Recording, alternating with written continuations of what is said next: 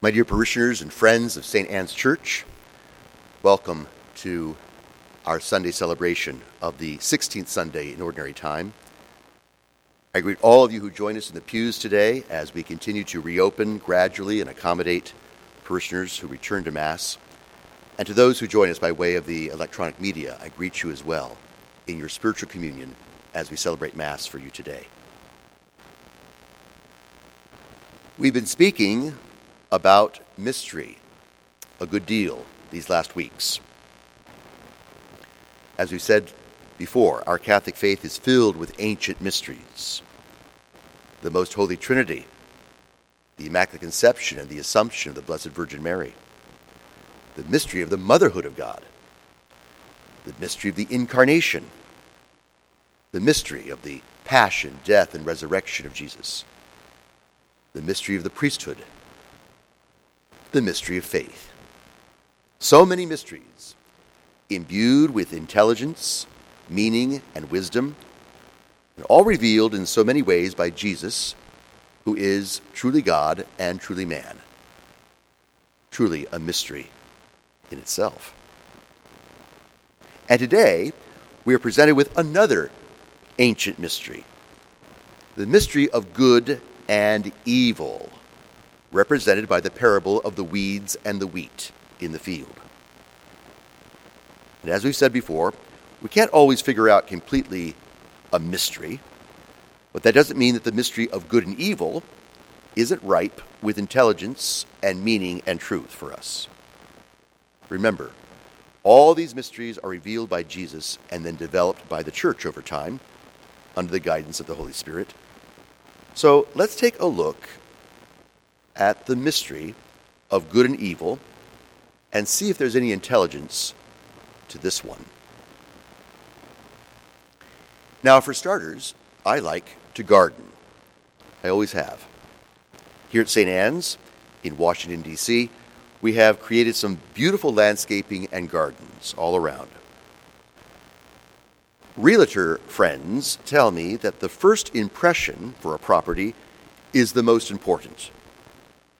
If it looks good outside, it probably looks good inside. So here we do a lot of curb appeal to make things inviting and welcoming for parishioners and visitors, with the hope that some might say, hey, that church looks beautiful on the outside. Maybe I'd like to step inside and see more. And maybe here they'll find what I hope you find here, a beautiful garden, a spiritual garden of faith, hope, and love, a refuge of prayer, a place of rest in the Lord, a beacon of joy and good news. Which is why, when it comes to gardening and things of that nature, I must say that I don't like weeds. They're nasty. And if left unchecked, they can take over my garden. Weeds do nothing for gardens but make them look unattractive. There's no curb appeal to weeds. I don't like weeds at all. They choke off flowers and plants and wreck everything. Given a hint of my own obsessive-compulsive personality trait, I like pulling up weeds. Even if I see the tiniest of weeds out there on this property, I have my eye on it. And for those stubborn weeds at curbside or sidewalks or on the parking lot, I use a lot of Roundup. Get those weeds. Pull them up. Get rid of them. And just when I think those weeds are finally gone, I'm amazed how fast they return. There just doesn't seem to be an end to weeds in the garden. It drives me nuts sometimes. Well, for that reason, when our divine Lord instructs his disciples not to pull up the weeds, lest the wheat might also be pulled up with them, I have to say that this is one of those parables I just never liked. I just don't get the point. I mean, I do understand that the wheat in the parable represents the fruit of good people, and that the weeds in the parable represent the evil people in the world. I get that. So it would seem to me logically that we should be trying to rid the garden of weeds, evil, so that the wheat the good in life might flourish more and more. Is that the point of life in some general way? To promote the good and eliminate the evil. So it would seem reasonable to pull up those weeds, to get rid of those weeds. Why allow the evil, those weeds, to coexist with the good, the wheat? That's seemingly unreasonable, illogical, just doesn't make sense to me. Or is it? Here, friends, we are presented with what we've described before as a real mystery. This is the mystery of good and evil, a classic philosophical topic and relevant in every age, and perhaps particularly today, in which, with so much global communication, so instantly we see so much evil in the midst of good all around us. Well, our Lord's instructions suggest that my logic is not on board. So if I trust His words, then I have to think differently. And because it is our divine Lord speaking here in the gospel, there is no deception, there's no lie, there's no falsehood. So we've got to probe a bit more to understand the mystery of why He says, let the weeds and the wheat grow up together. Good and evil growing together. You and I know good people in our lives, and perhaps we also know some evil people who have crossed our paths. Maybe even now you're in a relationship with somebody who is not so good to you. Maybe someone who's really hurt you in the past, or even now making life very hard because of their abusive words or actions. Maybe you've been emotionally or physically abused and don't know how to get out of that antagonistic relationship. It's hard to live with people who are evil. And of course, there are gradations of evil. Some more or less evil, but still evil in some way, shape, or form. Like weeds, evil shows itself across a wide spectrum of dysfunctional thought and behavior. And when this dysfunctional thought and behavior is freely chosen, we call that in our Judeo-Christian tradition not just evil, but sin. And sin is evil.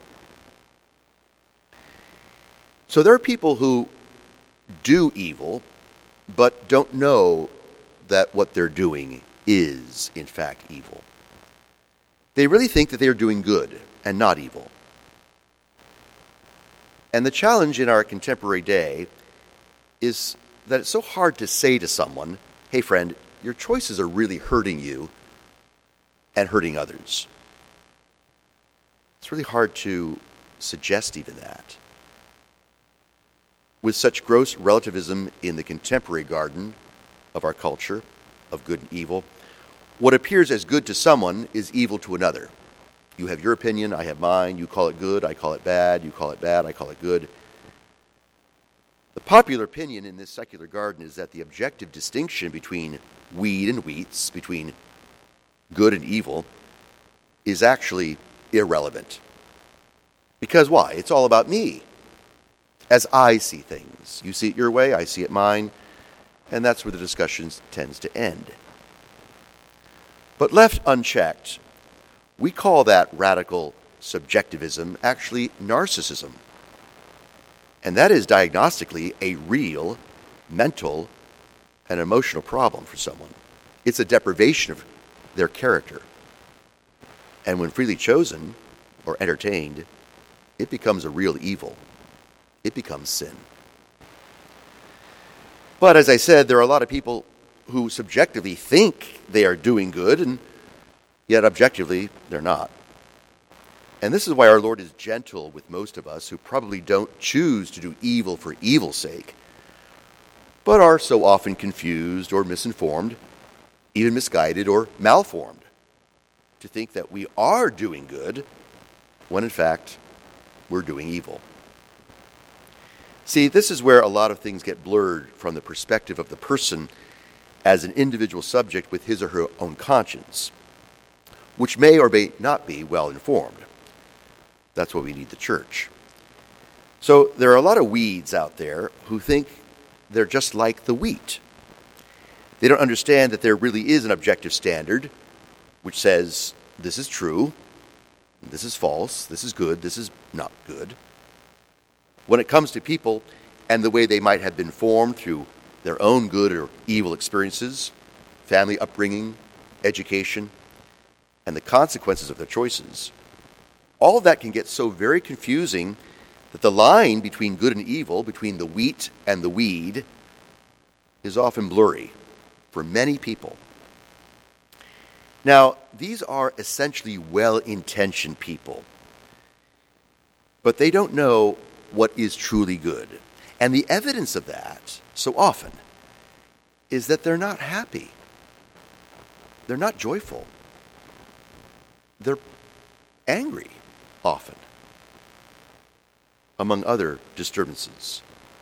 They're angry with themselves and others, and they seek perhaps to escape all of that with a life that doesn't lead them to greater truth and happiness, but to dissipation and maybe even self-destructive behaviors which end up hurting themselves and hurting others. I believe there are a lot of people like that with whom we live and work in the church and in society. We live with them, not because we really enjoy their company, but we might not have any other realistic option.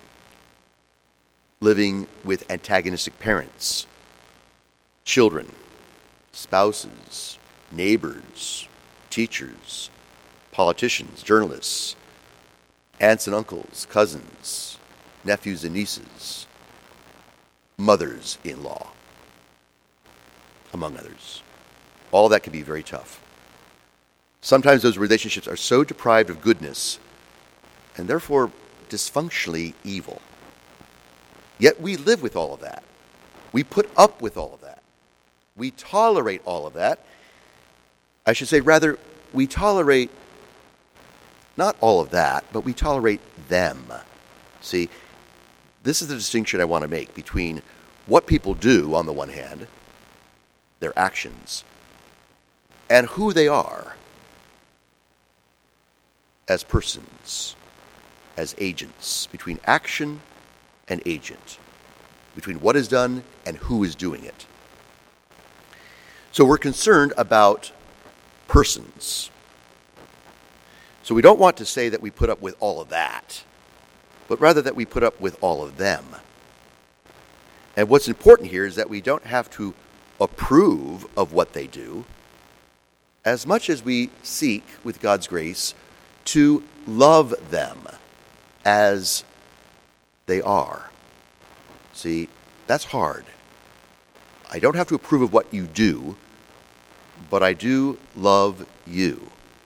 And that's not easy. Not easy at all.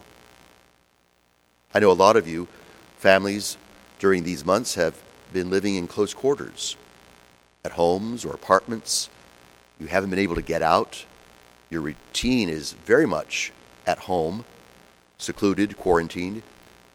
And close quarters can present a lot of antagonistic relationships, a lot of tensions. Not easy. Not easy to be loving at that time. And this is critical in the distinction that Jesus is making in the parable. I don't have to like those many weeds in my life, those evil persons, but I am called to love those weeds. Because if I don't love them, I'll end up hating them. And then I'll start pulling them all up. I'll get angry at them. I'll start uprooting them and ripping them out. I'm tired of weeds. See, this is the danger, friends. We can allow someone else's evil or dysfunction, their sickness, to become our sickness. We take on the traits of the weed. And that's not good for you, for me. Their sickness can become my sickness. Their emotional or physical or moral sickness, these evils, can make me sick too. But I have to live not only with all that, I have to live with them. I have to work with them. I have to care for them. I have to maybe pay their bills and put up with their nonsense, but I don't necessarily like what they do, but I am called to love who they are. Aside from all their evils, somehow deep down, they are persons made in the image and likeness of God who may have lost some of their original beauty by the choices they've made in life or the choices that may have been made for them. And our Lord tells us to keep those weeds close to us, or as close as we can, to show them not that we necessarily like them, but that we do love them. Now, this is where we get to the heart of the parable, and I would say perhaps even the heart of Christianity. To love someone whom we don't like can help to solve a bit the mystery of good and evil in our personal lives. So the distinction between loving and liking. See, Christ doesn't condemn anyone. We condemn ourselves. Rather, on the other hand, he shows tremendous, infinite patience with us. Patience. It comes from a Latin word patior pati, passus sum. It means passion or suffering. In other words, Jesus shows incredible, passionate love, a suffering love for us.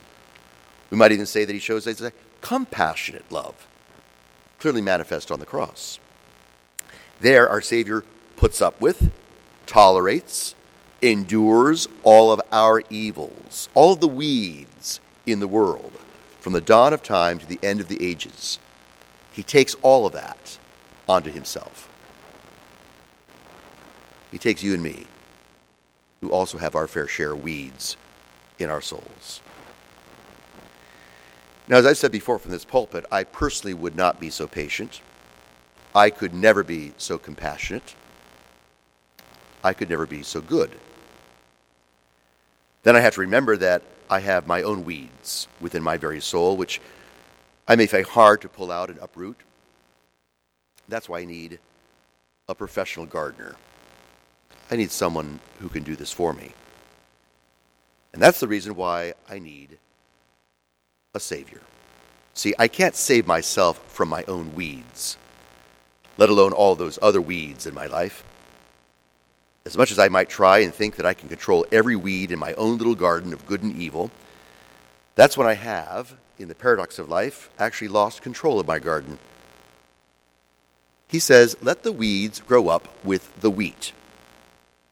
In other words, be gentle with those weeds, those problematic, even sinful persons in your life. Be patient with them. Be passionately in love with them. Compassionately love. Suffer your love for them, as Jesus suffered his divine love for you and me, and for all, for every wheat and every weed in this universe which Adam and Eve began to mess up by introducing the poor choice for evil over good, and thereby infected that first garden with the weed of original sin. It's just been growing ever since. In the end, we have a true gardener, Jesus. And our Lord is assisted by other gardeners, his helpmates. Mary, chief among the saints, the angels, to do a lot of this work for us. Now, when it's all over at the end of the physics of time, there will be no more need for his patience. The story will be over. Then the divine gardener has to do the just thing and separate the good from the evil, the wheat from the weeds, and that's what he says in the parable. So we have to let the gardener, the chief gardener, do his job. It's not up to me to solve all the evils of the world. It's not up to me to solve all those evil people who cross my path. God knows they probably are thinking the same thing about me. Can you imagine that?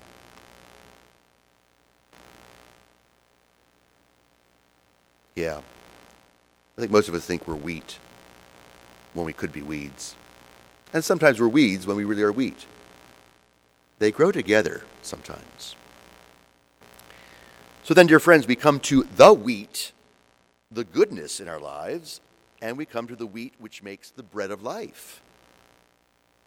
Hence the parable of the leaven of bread, the yeast in the bread, mixed with flour, that manifests a beautiful kingdom, another kind of garden. The wheat, which is Jesus, the bread come down from heaven, the Holy Eucharist. And here, in the garden of this sanctuary, as in every sanctuary, we enter into the full mystery, another great mystery, of the life, death, and resurrection of the God-man, who entered a garden the night before he died amidst the weeds and thorns of that time, only 3 days later to rise from the dead from another garden, a beautiful garden. In this garden here, in this holy place, our divine gardener puts up with us, who are a mix of wheat and weeds, of goodness and evil, of grace and sin. He lets all of that within us happen. He's the gardener. And all this grows together for his purpose, so that love, truly his passion, suffering, and his divine love and mercy might abound through us, who proclaim the mystery of faith. Christ has died, Christ is risen, Christ will come again. So many mysteries to seek to understand. So, dear brothers and sisters in Christ, watch those weeds carefully.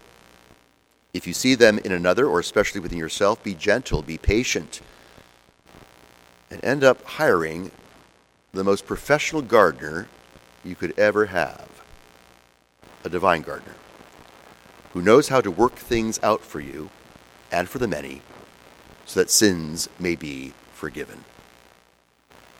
God love you.